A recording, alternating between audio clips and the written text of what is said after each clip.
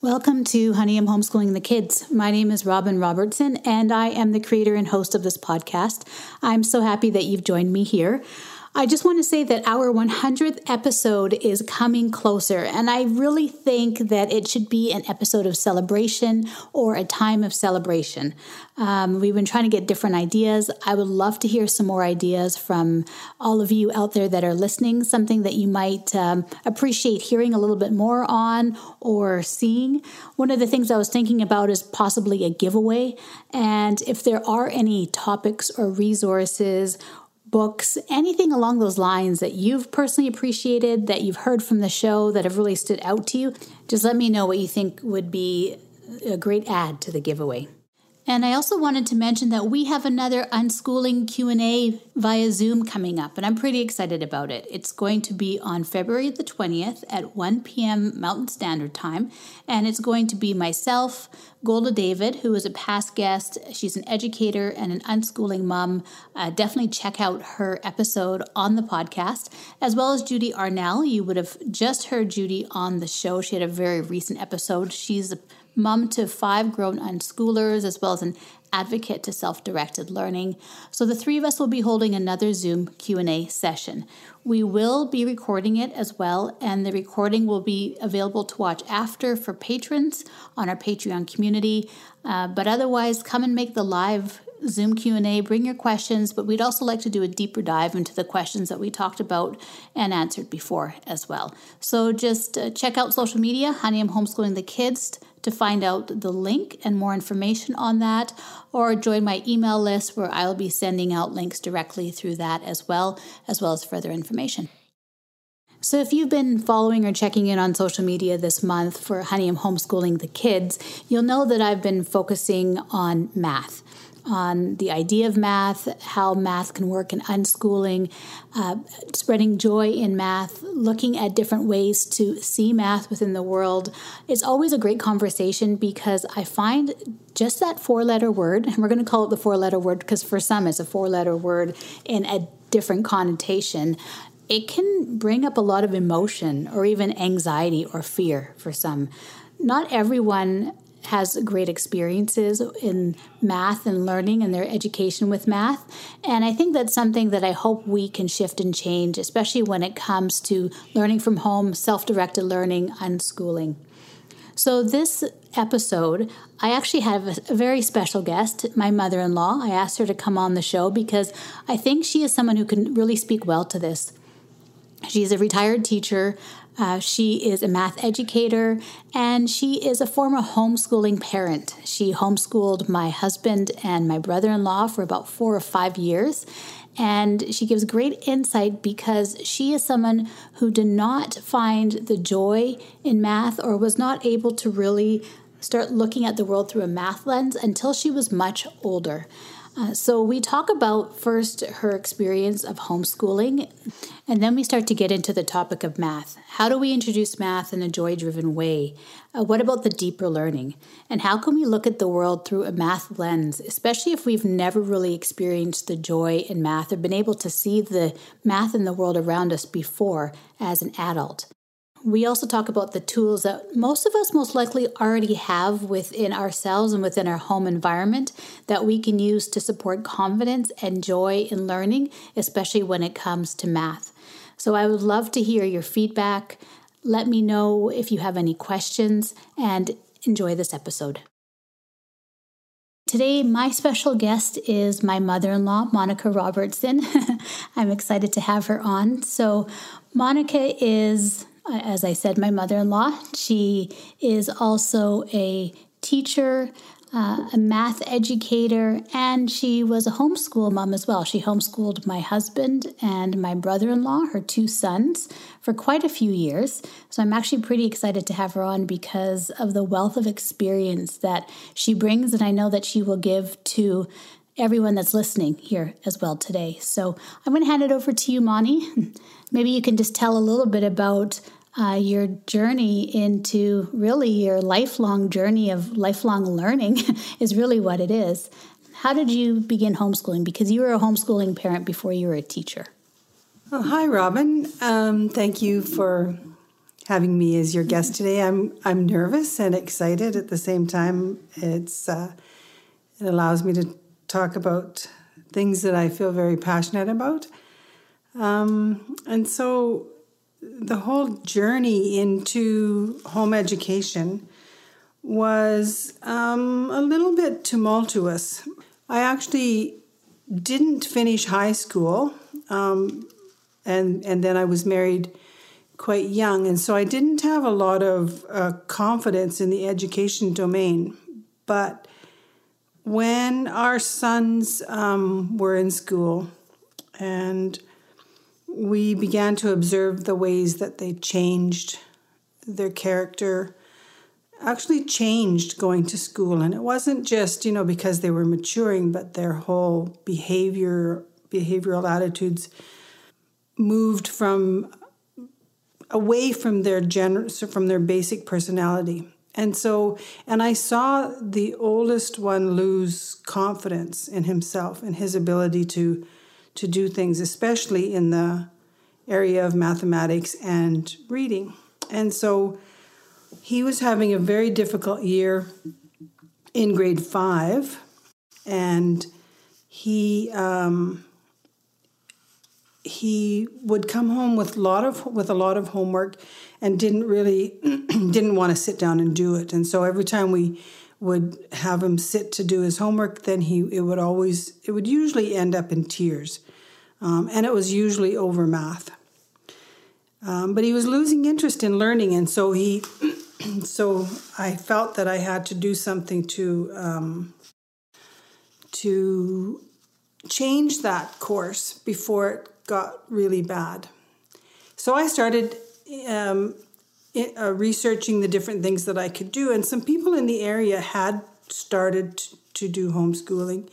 Mostly it was to do with it often had a religious component to it, but even though we weren't particularly religious, I felt like if they could do it, then there's a way that I could do it. And so I looked into it. To start with, I read a lot of John Holt, and I started really thinking about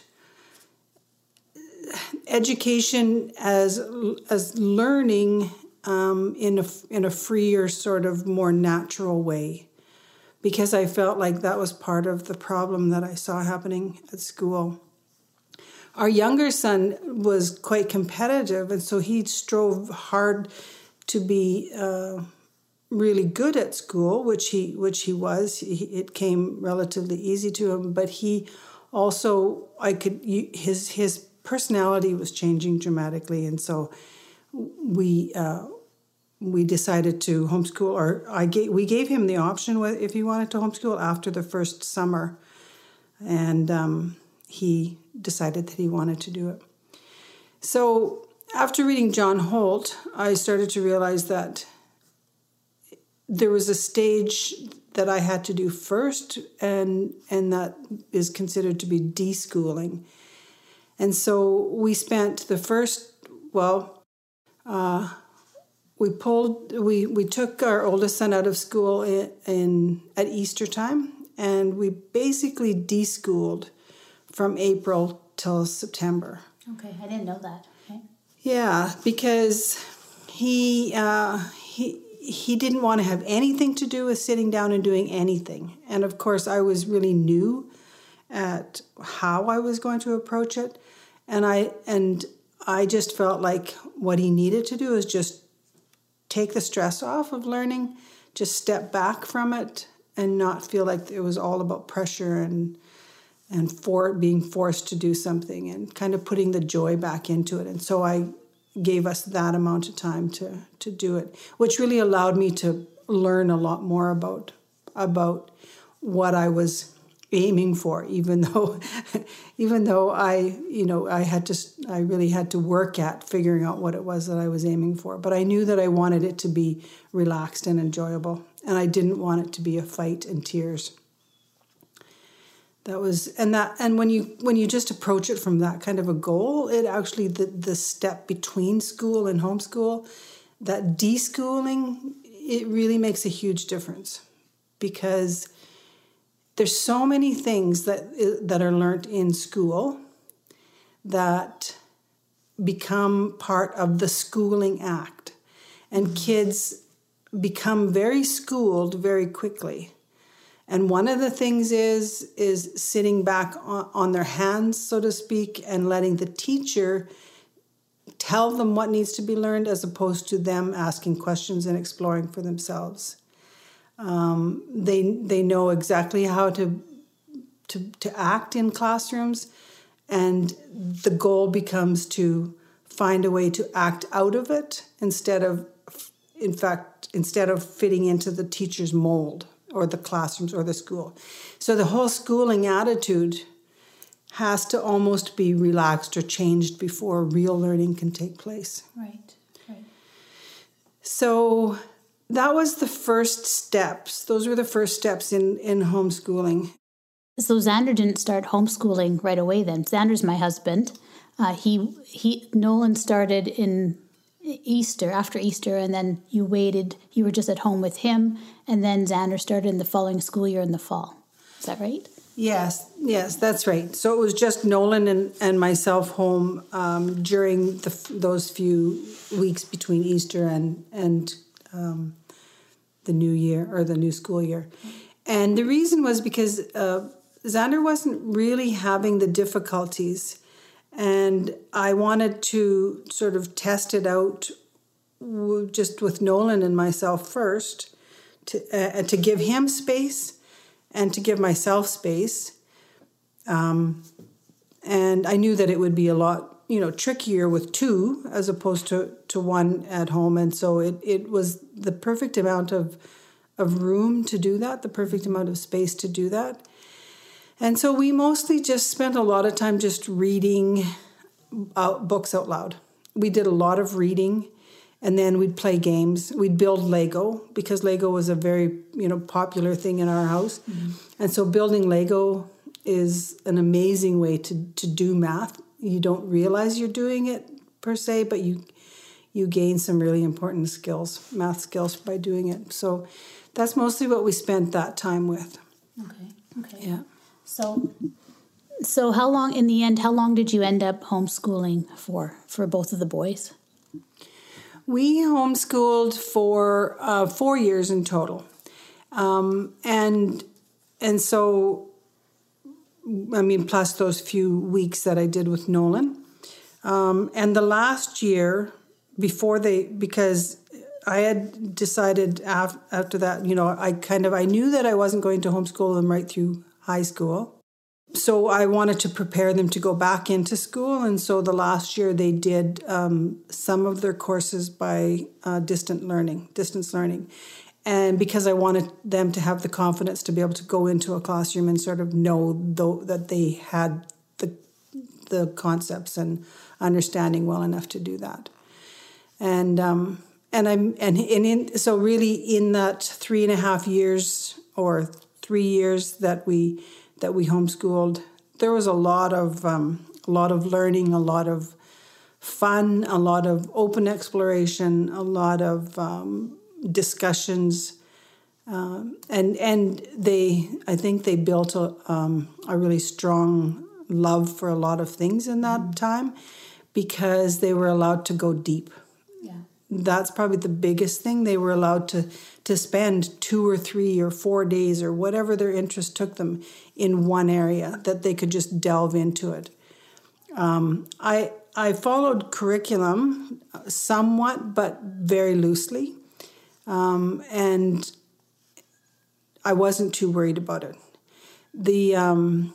The school district, I just registered with the local school district at the time, and they provided someone that would come out a couple of times a year. But they just pretty much left me on my own to do what I wanted to. So there weren't any high demands from it.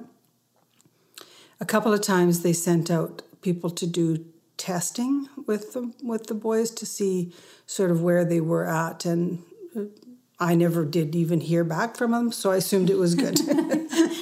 I didn't worry about it. So I know, like on that point of being able to explore learning and having the time to focus on their interests, I know Xander's told me that, his love of writing and reading, because, he's still a huge reader and a writer. He's taken a little bit of a break from writing right now, but he says that really it's homeschool that led him to that, because he had the time to read and explore books and write. That really, he said he felt going back to school actually kind of snubbed that out. And it wasn't until he left school and refound it again that he was like, oh yeah, this is what I love to do. Like this is my joy, and that I had when I was younger homeschooling that really sparked it, that I was able to really focus on that and pursue it. And then later in life did he refine it again. But he said that fire was extinguished, he felt, for a while going back to school because of like fitting into that mold, like you explained, acting as you should in school. And that became priority to the love of learning.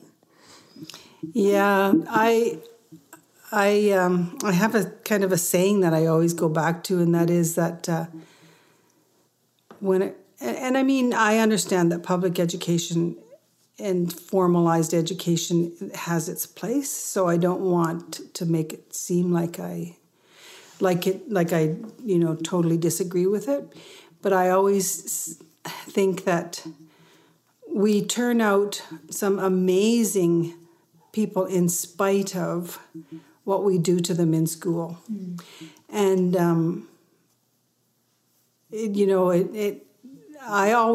the reason that I decided to homeschool is the way that Nolan was heading in his schooling.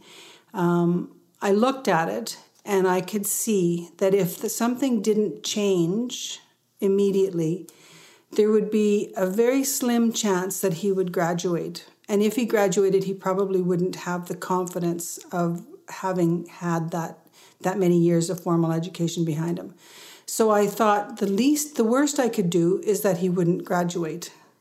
Right. And so I kind of used that as my very loose terms of expectations. And because he was losing confidence so fast, and it just wasn't him. He was generally they were both very confident in their learning and understanding, and they both pick up things quickly, and so I could just see it kind of eroding away, and it bothered me so much that's when I made that decision. And I think I know for myself and my husband, we both are so thankful that we had the opportunity to do that, and the only regret that I have is that I didn't start them before school started. Really? Yeah. If I could do it over again, I would do it before they ever get to school. And homeschool with the intention of keeping them there at least until junior high years. Grade 8 is a nice transition year if you really feel that you have to put them back into formal education. But I feel like by the time they get to grade 8, they're so confident in their learning and their understanding, and that they can actually take it from there and get what they need to go to university or college or whatever their adult dreams and aspirations are anyway. But as a parent, if you feel like you need it for your own peace of mind, I would say grade 8 is a nice transition year, and then they're prepared for grade 9, and then moving into the high school years. But that is my only regret. I would totally do it from the start, because then you don't have to go through that deschooling process, right? And you're not going through that place where you're working on confidence that has been eroded from the schools, from being in a public setting. And whatever the situation, I know that there's some amazing public schools out there as well, but the situation for us at the time was not beneficial to the way we wanted our kids to be educated. Okay. So, yeah. So then maybe we can talk a little bit about you as well, too, because I think the interesting thing that I've found over the years as well is it's also just as much about the journey for the parent as it is for the kids. And it's interesting because I found personally that I'm still deschooling after all these years. Things come up, and I think, when I really step back and think about it, I'm like, I'm just thinking about it because everyone else says this is the way, but it's not the only way to look at things. And, it's really taking that step back. But for you, you actually went back to school. You actually finished your high school. You went back, you got your high school diploma. Then you went on to college and university and you became a teacher. And this is all during and after you were homeschooling the kids, right? I think you went just when Nolan and Xander went back to school, then you went back to school. Is that right? So why did you decide to, I know you and I know, but for those listening, why did you decide to do that and follow that path? I also think it's pretty amazing that you did go back to school after that time and really continue to pursue what you love and your passion.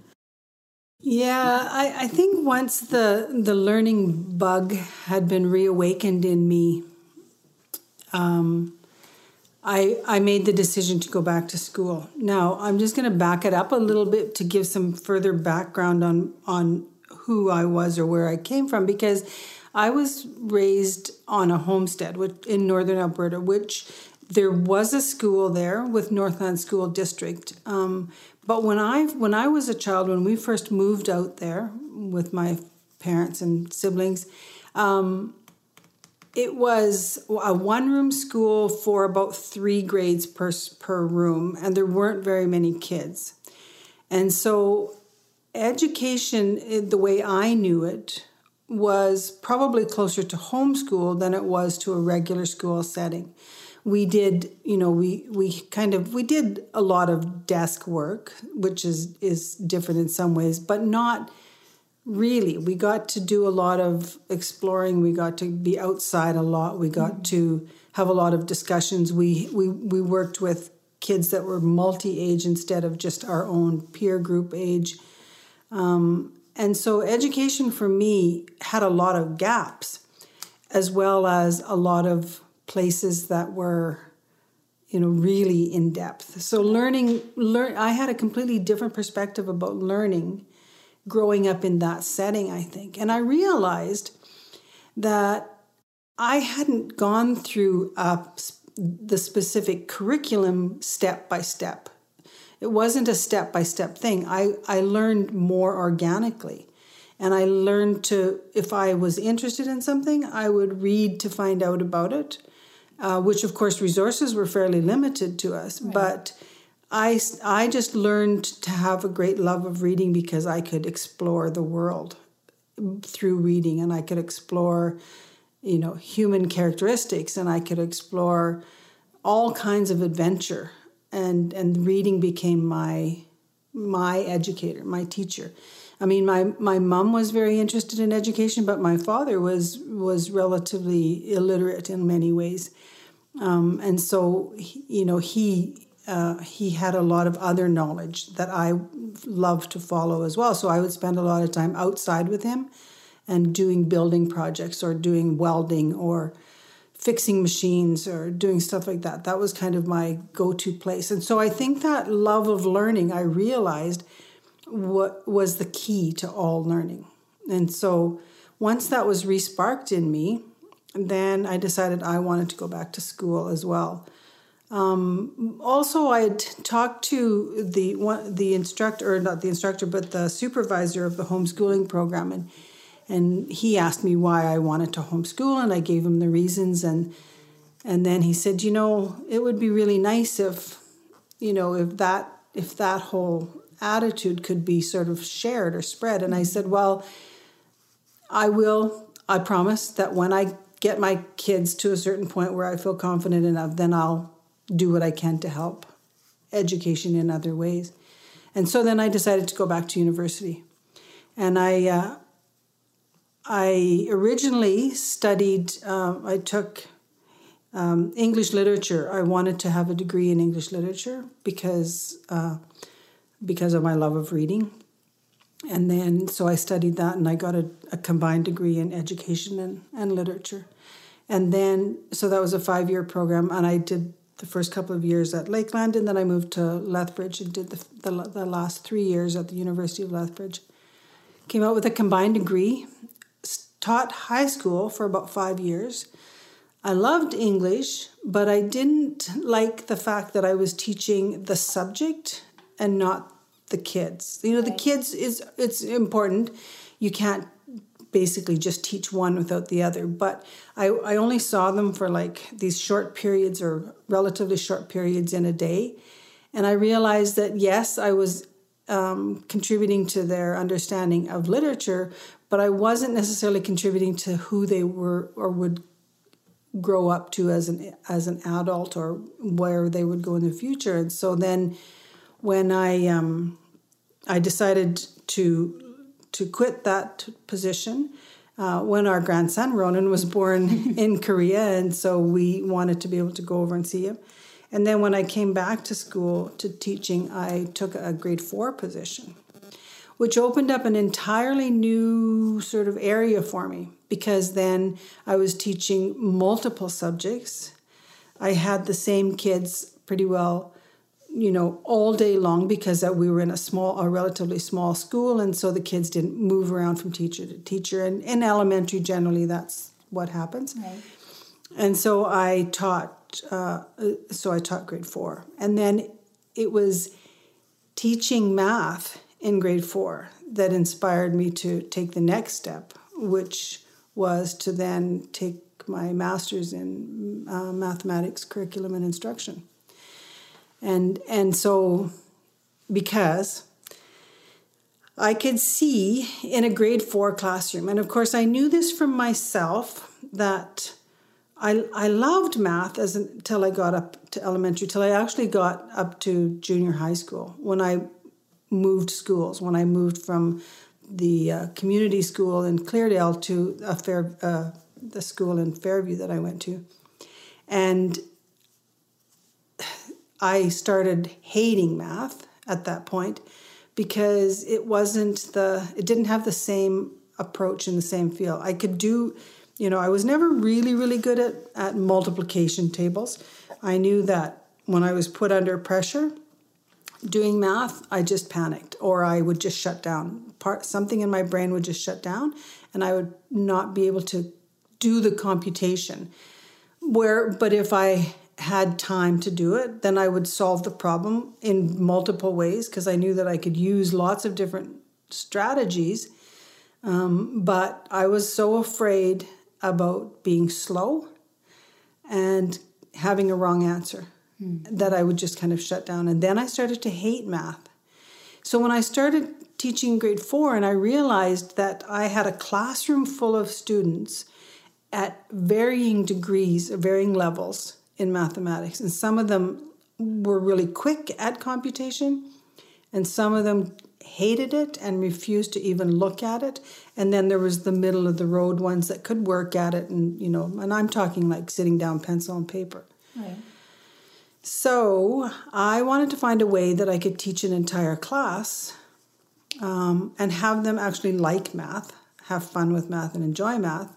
And so then a master's program came up where I could take it in Grand Prairie. It was through Simon Fraser University, and I applied for that. And of course, it happened at a very busy time, but it all came out and came through, and that's what gave me an entirely different approach to mathematics.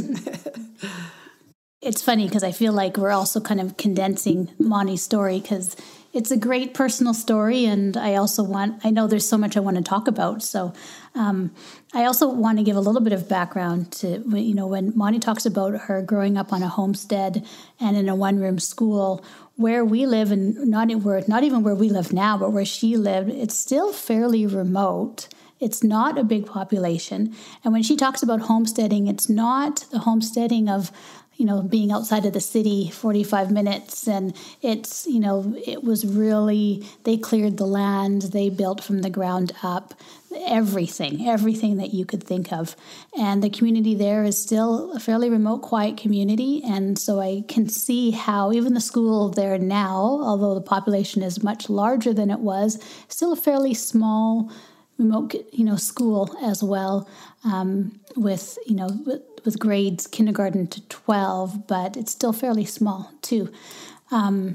So it's a great perspective as well. So I think I also asked you on because you're a great person to talk about math. And this month we have been focusing on math in the podcast and on social media. And it's always interesting because I feel like when the topic of math comes up, it inspires two things in people, or sparks two things: absolute fear and dread and anxiety. Like people are just like, I don't want to talk about math. I don't know. I feel like I can't do math. If I'm homeschooling, I don't know what to do because I can't do math. So I don't know how I'm going to teach my kids or empower my kids in it. Or there's people who are just like, yeah, math, no problem. I was great at math. I love math and I think it will be fine. Or, or maybe they just say, I love math. Like I find it so much fun. But it gets very strong extremes. And when you're talking about teaching grade 4, I remember I had an earlier guest, Leah, and I can actually include the link to her show, to her interview in the show notes too. And she talked about, because she's an unschooling mom now, Your Natural Learner is her company that she has now. She's got 2 boys and a new baby, but she was a teacher. She started out teaching kindergarten, and then she moved to, I think, grade 5. And she said that was a big shift for her because she went from having classrooms of kids that were so just engaged and excited and curious and asking questions and enthralled with learning to the almost complete opposite by the time they got to that grade, where they were fearful. They didn't want to, it was all about getting things right and not making mistakes. Or they, either it shut them down or they were really apprehensive about doing work. And all of these things that she couldn't believe in that short few years had changed in the kids so quickly. And it was really discouraging for her, like really, really discouraging for her. So it's interesting that you talk about that as well. So when we're talking about math, why do you think for so many people, and I know you talked about it for yourself as well, where does that anxiety come from? I know people usually, and I hope it's changing more, but I think of I used to think of it, you're a math person or you're not a math person. You got it or you don't have it. But the great thing is we're learning now from brain science and the technology that we have that that's actually not valid. Those ideas are actually quite outdated when it comes to the science that we have now. Can you talk a little bit? Because I know you also really discovered and explored this in your with your master's program and with your students as well. Can you talk a little bit about this as well? That's a huge thing in mathematics, and I can honestly say that I've explored it and I have experienced both sides of it. I went, as I said, I enjoyed math as a younger person, but when I got to junior high, when I got into a new setting and a new style of teaching and it was even called new math that we were studying. Okay. And so it all of a sudden, it suddenly became a very scary thing. And I started to develop a huge anxiety around it. And so such to the point that there was very little about it that I could grasp. And I felt like I was always in confusion. And it generally was around algebra, where there were some unknowns, right. And I never could figure out why it had to be A, B, or C, and what the heck A had to do with any number. Right. And so it started there, and then I think it just snowballed, and I can't pinpoint any particular thing, but I do know that I honestly recall hearing my parents say, oh, it's okay, you're not, I'm not good at math. I'm not good at math, and so that's probably, so you're not good at math, it's okay. And so not being good at math became this, either you have it or you don't. much like the belief that my father always said that, either you could play an instrument or you couldn't. Not that we even ever tried, because we never had instruments. But that was always the understanding. It was either an innate understanding or not. And so math kind of became mixed up with that. And so whenever people would say, "Oh, I see math all around me," I would literally look around me and say, how on earth are they seeing math? It became so obscure to me. Yeah. And it actually wasn't until I was partway through my master's, early on in the master's program, and I had a distance to drive between. So we drove to Grand Prairie, to the nearest city, to do our weekend studies, and I remember feeling like at one point that my brain literally felt heavier on one side than the other. Now, I know that sounds really odd, but when I chose to study literature is because I had a natural tendency to understand the humanities, that side of things. And so I really, really worked on building that. And I loved literature, and I loved writing, and I loved understanding, how writers did their work. And to me, my goal was to become a language teacher, a teacher of language arts. And it was great, but I literally felt like one side of my head was heavier. I know that sounds strange. But partway through my master's, I was driving to Grand Prairie, and I was looking out because, of course, I was very excited about seeing math in a new way, sort of through a new lens, and getting a grasp and a feeling for it. That I actually looked out one day, and it was just like it just hit me. I'm like, oh my God, I see math everywhere. And I did. It was like every place I looked, I could see math. I could understand what was meant by that term. And since then... Sorry to interrupt the flow, but I want you to explain how. What was the change? How did you see math everywhere? What was the shift for you? Yeah, okay, thanks for slowing me down again. Because I just get excited about it when I think about it. But what happens is I start to look at things in terms of shapes, and I look at things in terms of measurement, and I look at things in terms of angles, and so distance and measuring and the proportions of things, and I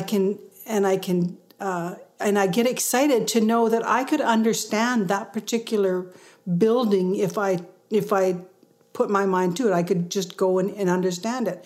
And I knew that I could replicate it if I wanted to, or I could take the same shape and I could bring it into a larger form by doing certain, calculations. And so just understanding the practicality of math and understanding the applicability of it, like how I can apply it to the world around me. And I think that's where we fall down as educators when we go so quickly to numbers. And I mean numbers as in the symbol that's written down on the page. Mm-hmm. And try to figure out, what's 7 plus 3 or what's 1 plus 1. And use the number as the meaningful thing as opposed to the objects or the items or the usefulness of what it is we put to paper. It's those things that I think we shut the world of math out by going too quickly to those numbers. And yes, they're important, but the funny thing about them is that they come to their own necessity as we understand the meaning of mathematics. Why do we even care? Why does it even matter to us? Why we should figure out what 7 times 7 is or 3 times 10. What's the importance of that? Well, of course, the importance of that is if you want to make some calculations to figure out if you've got a party of 30 people coming and you know how to cook or you know how to serve 10 people, well, how are you going to accommodate having enough material, enough food to, accommodate that size of a group. That's a practical thing. And so when we start to understand that the value of what multiplication is, then we can put that back to numbers, and we can use it. We can use what we know to expand upon that. And so that's where the whole question comes into it of being able to use numbers and why we use numbers. And we use numbers because they represent something, and not just the basic of 6 red blocks and 5 blue blocks and 3 orange blocks. How many blocks do we have altogether? Yes, that's important, but why? What are we going to do with those blocks? What's the point in having all these different colors? And if we're going to use them, then how are we going to use them? And so I think that aha moment that I had, which is literally the biggest aha moment I've ever had in my life, because it suddenly burst into that other side of my brain. And I suddenly could see the world through a mathematical lens.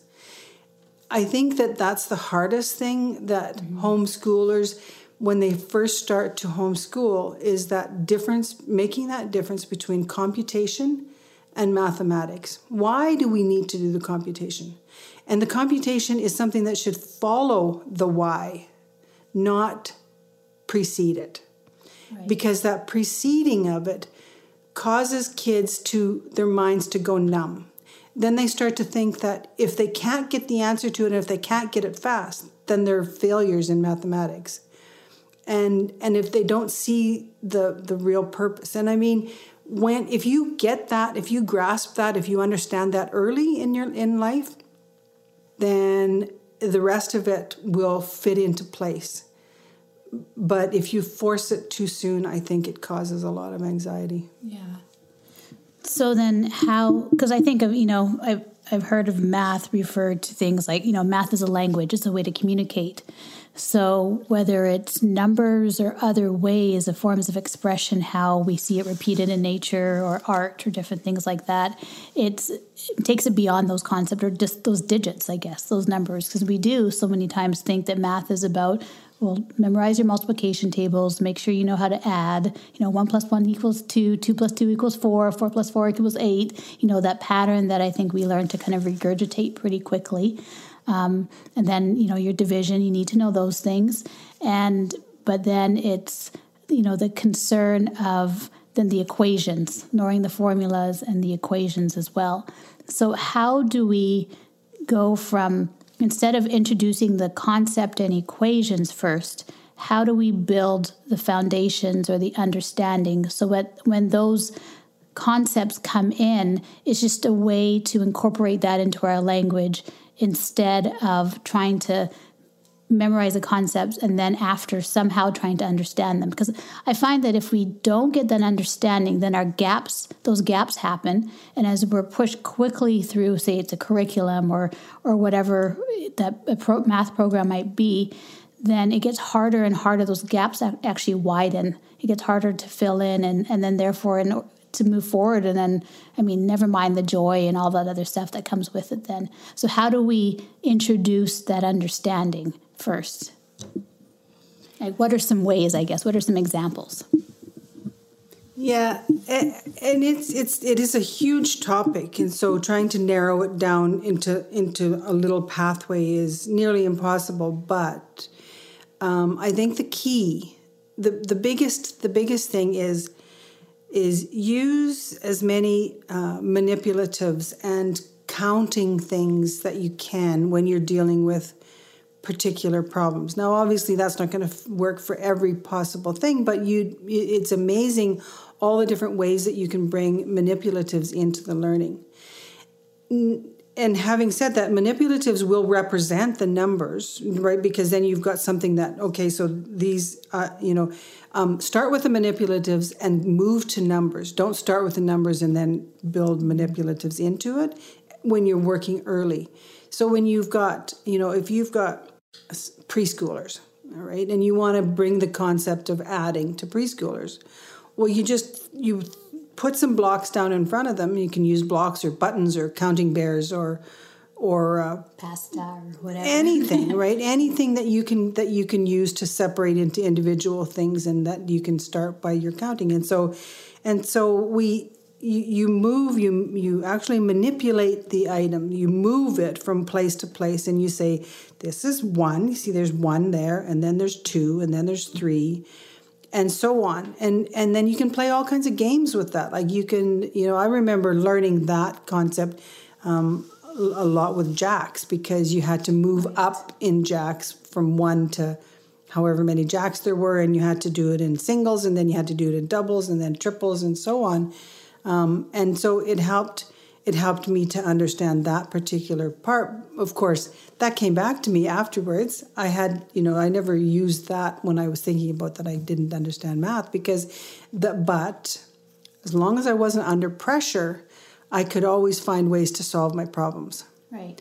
Whereas as soon as I was put into a timed event or something, then it threw it off. And so I know that Joe Bowler, for instance, and many other mathematics experts realize that timed mathematics is one of the hardest things on children and creating math anxiety, because it's really, when you're timing something, it's really about your ability to, that hand-eye coordination, or that, how quick you can think, which has nothing to do with intelligence. Mm-hmm. And that's one of the biggest mistakes when it comes to mathematics, is that we think that a good mathematician should be fast.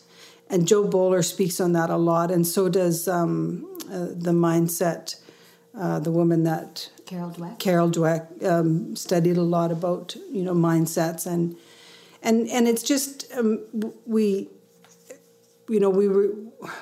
that's where the whole difference in understanding between being a good mathematician and memorizing math facts. There's a split there, because it's one kind of is detrimental to the other in a lot of ways if it's done too quickly. Now, if I wanted to do a lot of computation and I wanted to become really, really good at multiplication in order so that I could do my computation fast, so it didn't bog me down if I didn't have a calculator on hand, because, of course, we have computers to do all that now. But then there's a need, a purpose for me to get really fast at multiplication tables, not the other way around. So to go back to your question about how can we move into that... build the foundation first, or building the foundation, is use as many manipulatives as you can until the concept becomes too large for the manipulatives. So in other words, once you've got a good grasp of how to do addition, then you're obviously not going to have them counting 100 pennies or 100 blocks every time they want to add bigger numbers. So then you find ways to group them, and then grouping becomes the important thing.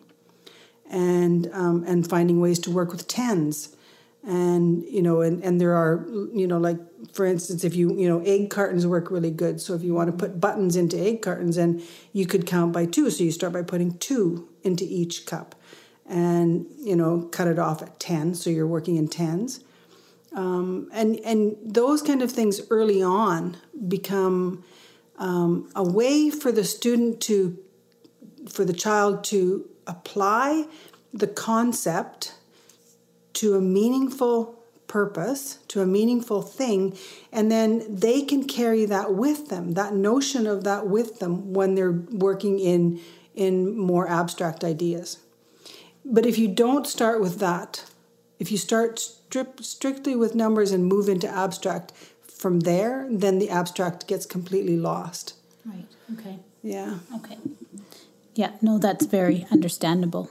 So then one of the questions was as well is, do you think that kids should be doing math every day? Should we be doing math every day with our kids? And I guess you can answer that in 2 different ways, because that can be asked in 2 different ways. Should we be doing math where, and I'm just going to refer to it as school-based math or old school math, I guess. I'm trying to think of a good way to term it, as opposed to, the actual understanding, the memorization and the drills, kind of, as opposed to hands-on and the manipulatives and understanding the base knowledge, what should we be doing every day? None, both, or neither? Or what do you think on that? Every day, it depends on your situation. Because if you are set up, if you're set up with your homeschooling regime or routine where you want to include the formal math into every day, that's entirely up to you. But as I said earlier, I think that the key in math education is to first of all help yourself or train yourself to see mathematics as a lens. Look at the world through that lens. And have math as your perspective. And so when you start to think like that, when you start to think and see things through your own lens in that way, then there'll be lots of opportunities to come up with math. And I know that I've been, reading some of your postings and listening to your podcast, Robin, and talking about that thing. And there's many different ways to do it. I mean, we can cook, we can build, we can measure. There's all kinds of ways. And I think those are the key ways to think about applying math. Measurement is a fantastic way to do that and apply the numbers and apply the necessity of multiplication and addition and division and all those kinds of things, because you can measure to build, or you can measure to bake, or you can measure to like time. I mean, everything. Measurement becomes a fantastic way into it. And so I think the key thing is to start yourself looking through the mathematics lens. Look at the world around you, in your own world, in that lens. One exercise that I used to have my students do a lot, and they loved it, was they had to design their own house. And this is you can do it, it can be as elementary as you want it to be, or as wherever your kids are, you can start it. And I know that our grandkids used to do this a lot with Legos, because they'd have these bases, right, and then they had to build and design their house on the base, whatever the shape of the base was, and they could choose to make their rooms a certain size, whatever size they had, whatever in it, and when you're using Legos, it's a really, really quick and easy way to move from the form, from the manipulative, so to speak, into the number, because each Lego is conveniently sized. Right. You have 1 by 1, or you have 2 by 2, or you have 2 by 1, or you have 3 by 2, 2 by 4. I mean, there's so many different sizes, and so you start to see math even in an algebraic way, because you build your 4 walls, and it's easy to figure out the perimeter of that house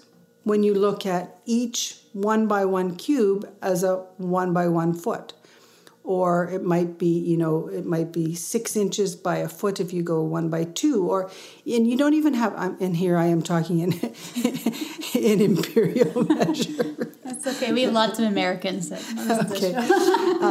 But it's a really, really quick way to figure out. Oh yeah, these are already in place for me. They can help me to visualize what I'm going to build. I can then turn that into an even larger scale.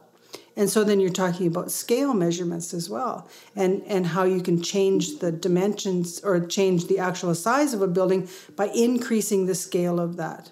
And so those are the ways that we can put it into application, and we can build on it. And so as a homeschooler, then, as a person that's providing your child with the way to get to a place, build Legos and then turn it into, and then help them to see the numbers involved. And the nice thing about Legos is you can do so many things, because you can then look at cubed, what something is like when it's cubed, right, what it's like when, the difference between 2-dimensional and 3-dimensional. And then that goes into so many different areas. Right. And really, the sky is the limit if you just start to see the world around you in those terms, not numbers. Because when we force ourselves into numbers, we actually force ourselves away from mathematics in an odd way. Right, yeah. The only time we use numbers is when we need to expand upon our concepts, expand upon our ideas. Because if I can build a structure out of Lego and it's at this scale, well, then I use numbers to figure out how to get it up to the next scale or the next scale and build. And then there's no limit to what you can do and why you need those numbers. Mm-hmm. But the meaning of it has to occur in the original conceptual building. Like you're building the concept when you're using the manipulatives. Right, right. It's funny because you even mentioning, I remember when the kids would all get together and they would play Lego for hours, and that's what each one had their own base, and then they would each build their rooms and houses, and they would add on and come over to each other's houses and look what it was, and they did it for so long. And it's funny how, it's great how you broke that down, because you made it so clear when someone says, well, how can I see, how will they be learning math when they're playing? How will I get, should it just be blocks that I'm counting, and those are the manipulatives? But it was so clear with the Lego how concepts from simple early concepts to more abstract, like you talked about how algebra comes into it, and even the deeper measurements and scale, all of those concepts that then become higher level concepts are all right there in what they're building and playing with. It is right. Yeah, it's very, very evident. And it just builds, there's so many concepts you can build from that, like depth and height and width. Mm-hmm. You can build volume. You can consider volume even beyond that. And I mean, you don't have to be a particular age to understand those things. If you've got the concept of it, if you've got that visual in your mind's eye of what it means in that smaller, concept idea, or not that smaller concept, but the smaller vision, then you can expand that to any problem. Mm-hmm. And so Legos and playing is one example. And there's so many others, like card games, for instance. Card games bring in so many opportunities to use numbers. Right. Card tricks. And there's some phenomenal card tricks out there that it really takes a mathematical, the more you can break it down mathematically, and it becomes like this huge challenge to figure out what is it behind this card trick that works. And it's not like trickery, it's actually mathematics. Right. And that's the beauty of it, because you can take it back down to that. And then, of course, there's spatial awareness is a huge one as well. And one thing that I was going to talk about earlier was the concept of subitizing, because subitizing is a term that we just think, oh, that just has, what meaning does it really? And I'm not even sure if people have even heard of the term. What is subitizing? So subitizing is a really simple concept that helps build a mathematical brain very early on. And that is to subitize. When you can subitize, you can look at a number of items and automatically that that's 3, or that it's 6.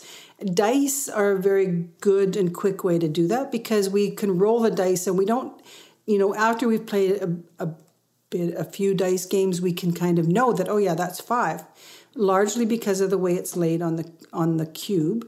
But also because our mind starts to recognize 5 items. And the sooner you learn how to subitize, then you can apply it to counting up, for instance. And so you don't have to, if you've got, when your child is just learning about adding, for instance, if they know that they've got 6 things in this thing, they don't have to count from 1 again.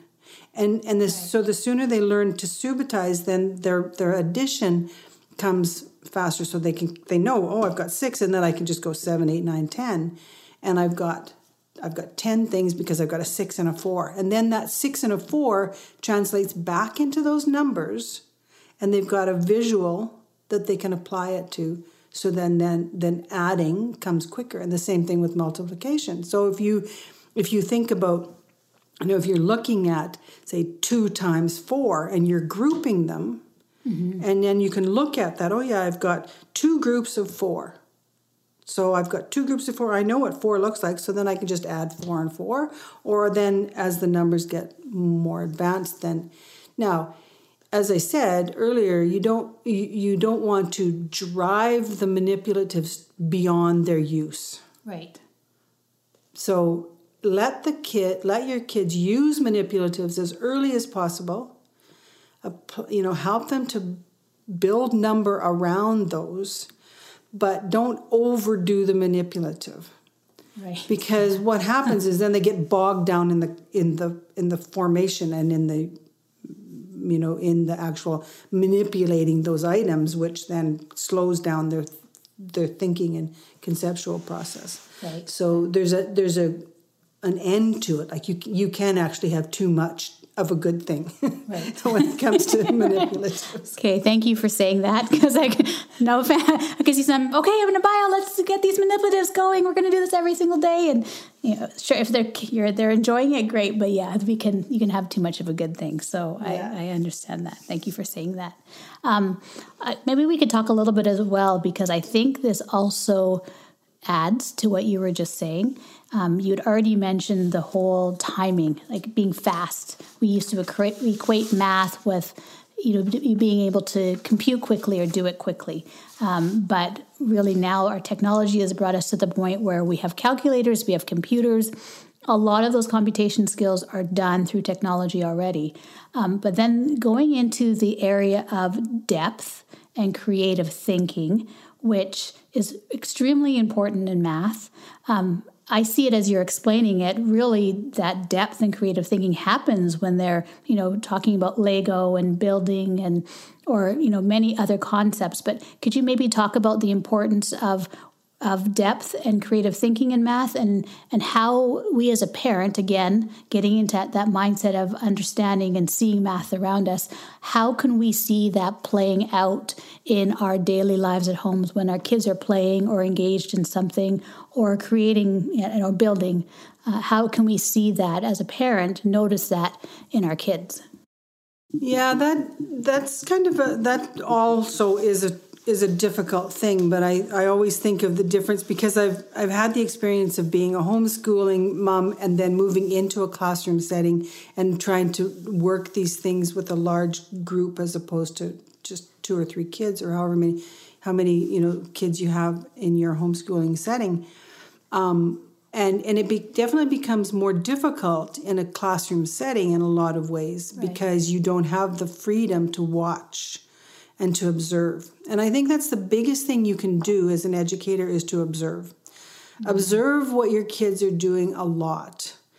And for instance, when your child has their concepts up to 10, mm-hmm. That. You get that by observing. They don't have to do any test. It's not like you have to put them through any rigor.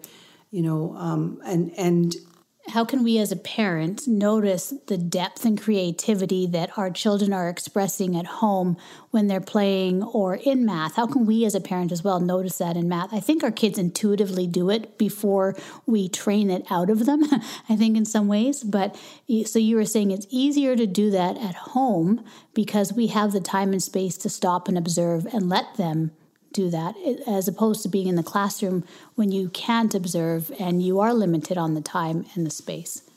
So the other thing though is that so on top of observing, it's okay to find ways to challenge them. And I think that we don't, it's not about, because we are here as the facilitators. We're here to guide their learning. And so once we've observed them and we figure, okay, they've got that concept down or they understand, they get that and they're ready to move into something else. Then you can give them a challenge. And not like, okay, guys, I'm challenging you today. This is what you're going to do. It's not that. But you find ways to build that into your daily repertoire, into your thinking. And so, yeah, you have to think a lot as you see what's happening, and then you move into the next. And so a really, really good way to do that is to provide them with open-ended questions. And you give them these open-ended questions. You can do it as part of your daily life, or you can create your own, and there are some really, really good resources for open-ended questions online, and I'll provide you with a link to some grade level problems that a friend of mine put together. She studied her master's with me as well, and she has them on available PDF, and so I can provide some of those. And it isn't even so much the actual problem, but if you, as a home educator, if you look at these problems and look at how they're put together, it's not long, and you can find ways to create your own. Right. And so then, if you're baking, for instance, and you want to create a problem to solve in baking, like portions, for instance, or serving so many people, then you would say, okay, we've got guests coming over, and I need to know how much, what quantity I need to solve this, and then let them go to it. The question doesn't have to be specific. In fact, the less specific it is, the better. You don't want to give them the answer. The answer is part of coming up with the answer is how you can observe to see how they're doing in that particular concept. And so by working with open-ended questions, you start to see the opportunities around you, and how to turn that into a math question without it even becoming a math problem necessarily. Mm-hmm. And there's so many ways that you can do that. And I feel like I'm not making myself very clear, but it really just comes back down to that, looking at the world around you through that math lens and seeing the opportunities as they arise in being able to put that to use. Right. Yeah. I think you're being clear. And I think as well, I encourage anyone while you're listening to ask if you have questions, if you want some clarification, to definitely send those in. You can do that through social media or via email. You can go to my website as well. And in the contact page, absolutely share any questions if you want further explanation, and we can follow up with that as well. But I think it is clear. I also hear you saying it's not something that, I think we think that maybe we can study for something in an evening, and by the next morning we'll have this clear understanding. It's something that's going to take time and practice and observation, and just taking the space to stop and notice, and not trying to fill it in, but just letting it unfold as it should. And I think so many times our kids are better guides for us, like following them on that, than us trying to force something on them, because they follow that natural rhythm and flow a lot better than we do as adults, I find. Yeah, especially when you take away the confines of a classroom, so to speak, because we confine ourselves so much inside of the four classroom walls. And that was the hardest thing about moving away from homeschooling into a classroom education, in classroom setting rather, is that I was confined. And I felt the confines of it all the time. And I felt the kids feel the confines of it. There's no room to explore.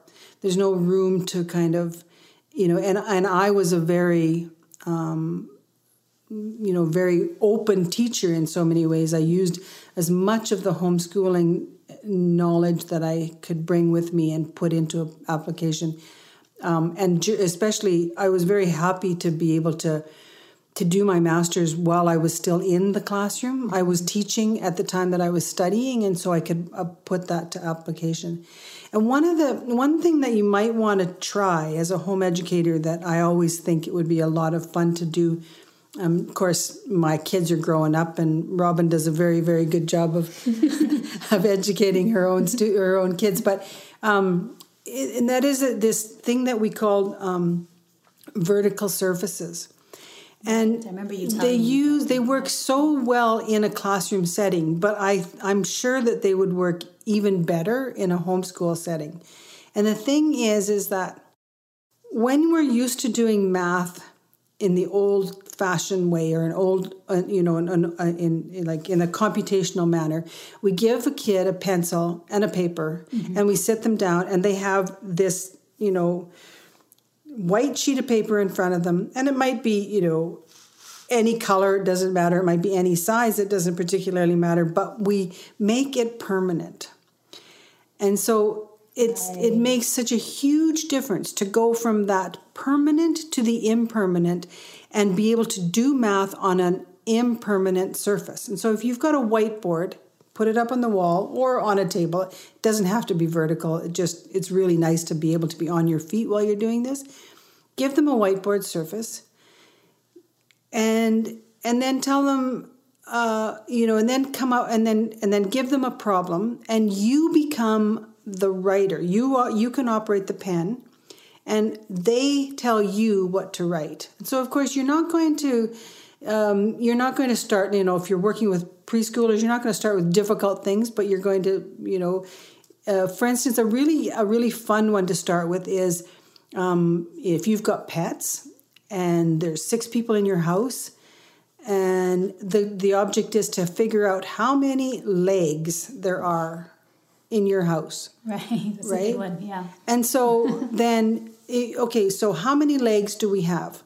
Well, mommy and daddy each have 2 legs, and then they draw the parents, And if the beauty thing about you doing the writing at that point, and of course you take turns at this, but if you're doing the writing, they're doing the talking.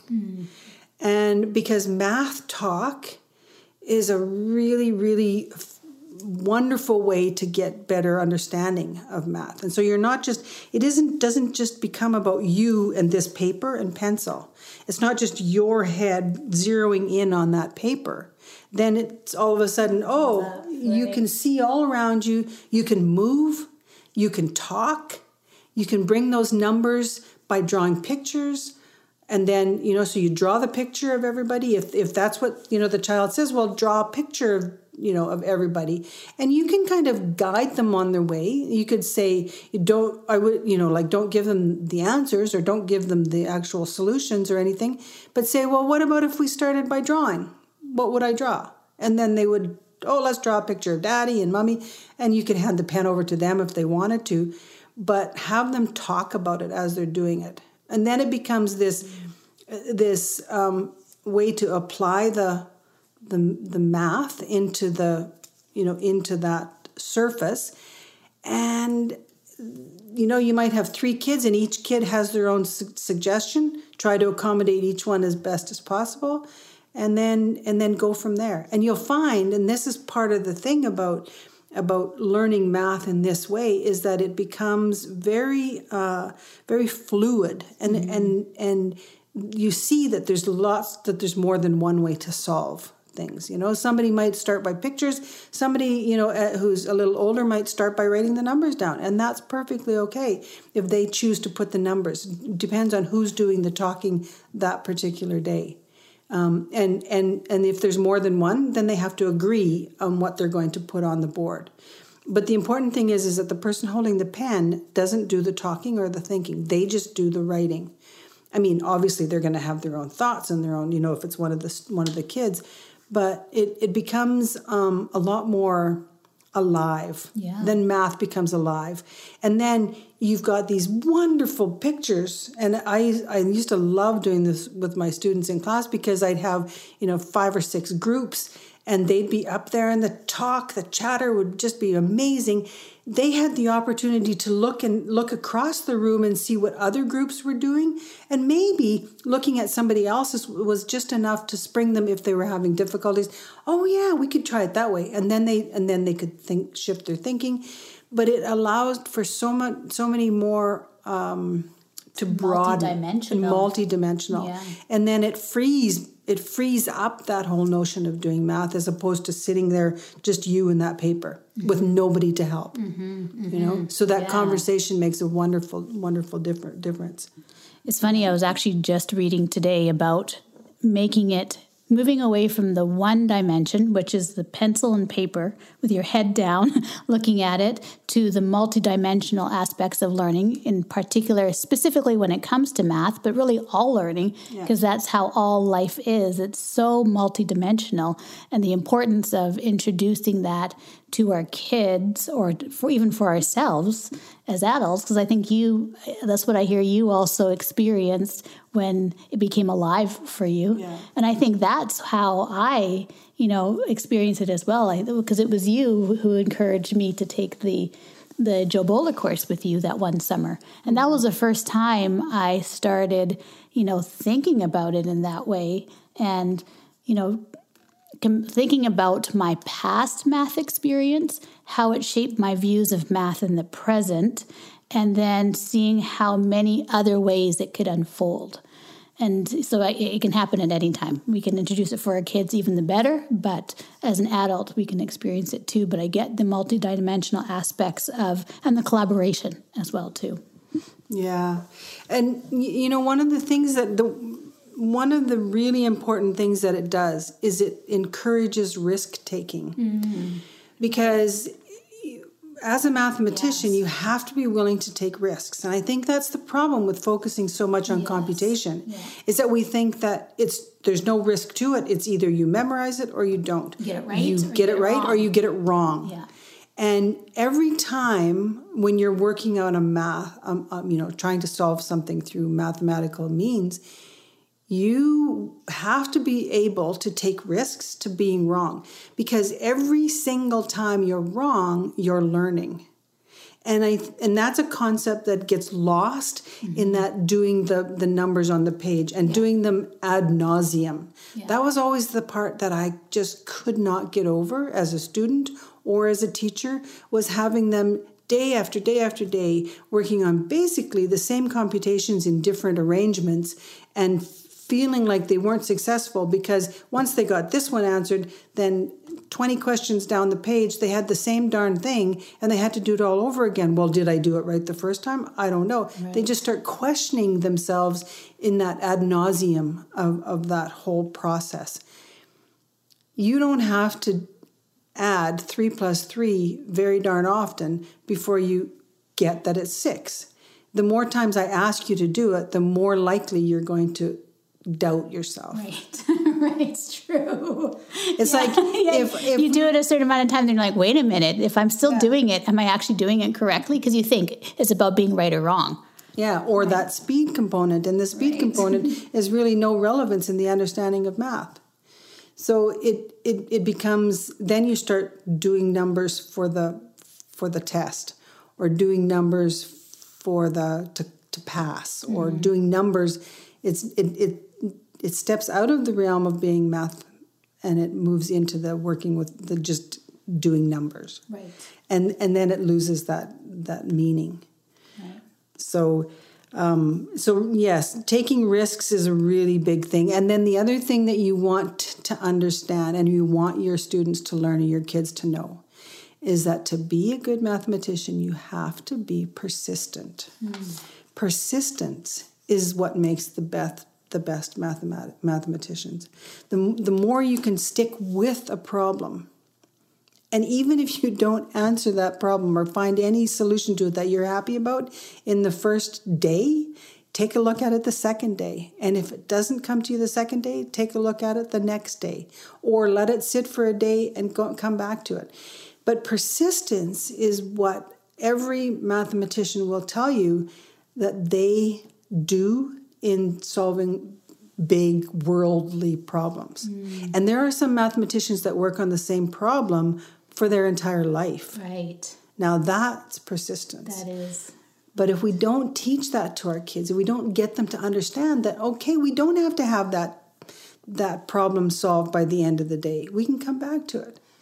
And there are so many wonderful problems out there that you can actually get into them. And your kids could be working on this particular problem for months. It doesn't mean to say you have to do it steady. Let it rest. Come back to it. Let it rest. Come back to it. But find different ways into it. And I mean, I'm talking about older kids, but teach persistence from the very beginning. So if your student looks up at you and says, what's the answer? Say, you know what, I'm not sure. And it's really okay for us to not know the answers if we're working on a problem, if they're working on a problem. Like, that's where the open-ended problems come in. Then you're not going to find an answer sheet with all the open-ended problems, because that's the whole point.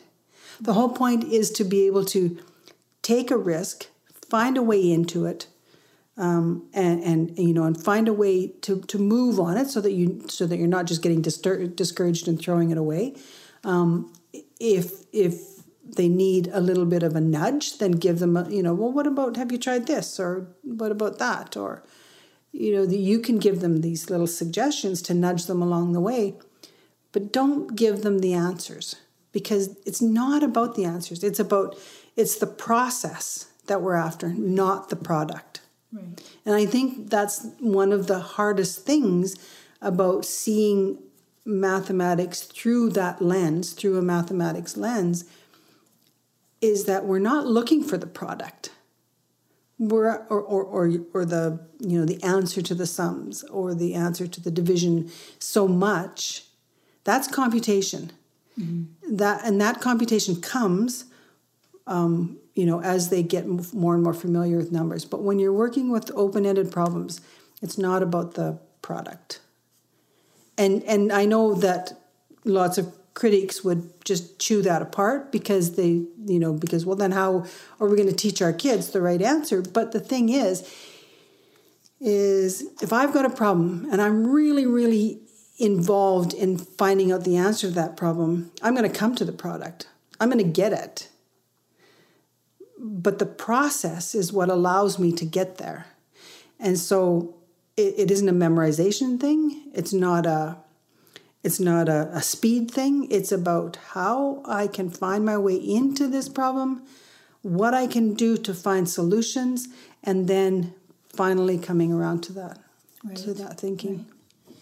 Because then if we come up with another problem or are looking to solve something else, again, we've practiced coming into the process instead of just trying to find the product. So then we can reapply, but build on it as well. And then as we move forward, even if those open-ended questions are problems, then they only can just, for us and for our learning and for our brain, our neuroplasticity as well, then it continues and grows, and those new pathways are formed and cemented and filed away as they need to be. So then we can bring them back up and then reuse them and then reevaluate them and then use them in a different way and create new pathways. Yeah. And all of that culminates in confidence. Right. So as we're doing all of that, all of those things that it takes in the process, and we find a solution that works, and we've done those steps in our own thinking or, collaboratively, if you're working on a problem collaboratively, then you realize, hey, I can do that. I can find my way to that. And so it's the same thing, and I tried to get this across in my classrooms, is that it's the same thing, that if you're working on multiplication, and if it comes straight out of your memory because you've rehearsed it so many times, or if you know the strategies how to get there. So if I'm working with bigger numbers and I need to break that down and work at it in parts, mm-hmm. and then add it up to come up with the product, it's exactly the same product, but I've worked at it through my own way, the way that I understand it, the way that it gets me there. I know how to do it. That's perfectly acceptable, perfectly, it's actually probably better in the long run than forcing a kid to memorize, because I don't know about you, but when I was forced to memorize math or my multiplication tables, my mind went blank. Mm-hmm. And I would know them one day, and then the next day I would be like, the numbers would not stay in my head. But if I could visualize something, if I could work through it on my own, it stayed with me, and then I could build from there. And so you build on the parts that come to you easiest, and then you find those, and then you build on it from there. So you're increasing your own capacity by finding your strategies. And the only way we even understand strategies is if we're given the opportunity to use our own strategies. Right. And it's not, okay, so do this strategy, and then you have to memorize the strategy before in order to apply it. You want the strategies to be very innate, to be there, coming from their thinking. Right. You can nudge them. There's always ways that you can nudge them. But open-ended problems or questions are the quickest way into that. Okay. So I think we're getting to the time here, and I know we're over an hour, well over an hour, so we should probably start closing out. But thank you so much, Moni. I call her Grandma so much because she's Grandma Moni too to my kids. But I'm so happy to have you on, and I feel so grateful that you're on, and that I have a great mentor right here in my family to help and support and to ask questions to myself and learn a ton. So thank you very much from the bottom of my heart. I will include as much of the references that you in the show notes, including the link from your friend that you had some of the problems and open-ended problems as well. John Holt, Joe Bowler. I've tried to make notes as well so that all of that's in the show notes. So if you're listening, you can go to the show notes to find some of those examples, ideas, and readings as well. And then as well, if you have any questions, I don't. Do you want your email address? Yeah, okay. So Moni will give her email address if you want to contact her and ask any questions as well. And so I'll let you do that now. And then maybe if there's any advice that you'd like to leave for parents as we close out that are home educating and are uncertain, any last tidbit. I know this was fantastic and you gave so much great advice all throughout, but is there anything else that you would like to leave them with? And then leave your email so then they can email you. Okay, thank you. Thank you, Robin. Thank you for having me here. I have to say that I whenever I'm with Robin, I get very excited about education again. Being retired, I don't have an opportunity to use it as much as I would like. And so I really appreciate the opportunity to get excited about education. And really, we're both big nerds in that. We could talk about it all day long, to tell you the truth. But yes, and we often do. So it's nice to share it. And I'd be very, very happy if anyone had any questions for me that they'd like to spring, or if you want some help finding some resources or anything else like that. My email address is, and Robin will post it as well on her show notes, but it's MONIE_ROB. So it's Moni_Rob@hotmail.com. And I'd be happy to, if I can help you in any way, by all means, I'd be happy to. One little bit of advice that I really would like to not advice, but just something that really helped me to solidify the whole math learning thing, and that is do first and talk later. And this was a line that our instructor, one of our instructors during the math master's course, Peter Lilledale, and he's at Simon Fraser University, and I'll include his email address, or not email, sorry, he might not appreciate the emails, but I'll include his webpage and name spelling because it's European, and so there's, anyways, I'll include that. But he always said, do first and talk later, because it's like if you provide too much talk, too much information, that's when kids tend to shut down from it. What you really want is to create the the curiosity, the opportunity for them to explore their own understanding and ask questions. Because learning how to ask questions is a really key thing in learning anything, I think, but mathematics in particular. If you give them all the information ahead of time, then they tend to shut down or take less responsibility for it. But if you give them a little bit, just have them do it and work their way through it and then ask the questions. And I think that's just a good sort of education mantra anyway. Do first and talk later. Yeah. Yeah, because it applies to so much. So maybe we'll call the episode that. Math, do first, talk later. Yeah, it's a good motto for sure. It is. Thank you so much. I know everyone will enjoy this episode, and thank you. I hope so. I hope I didn't get carried away with the talk too much. No. I have an endless pit of it, I'm afraid.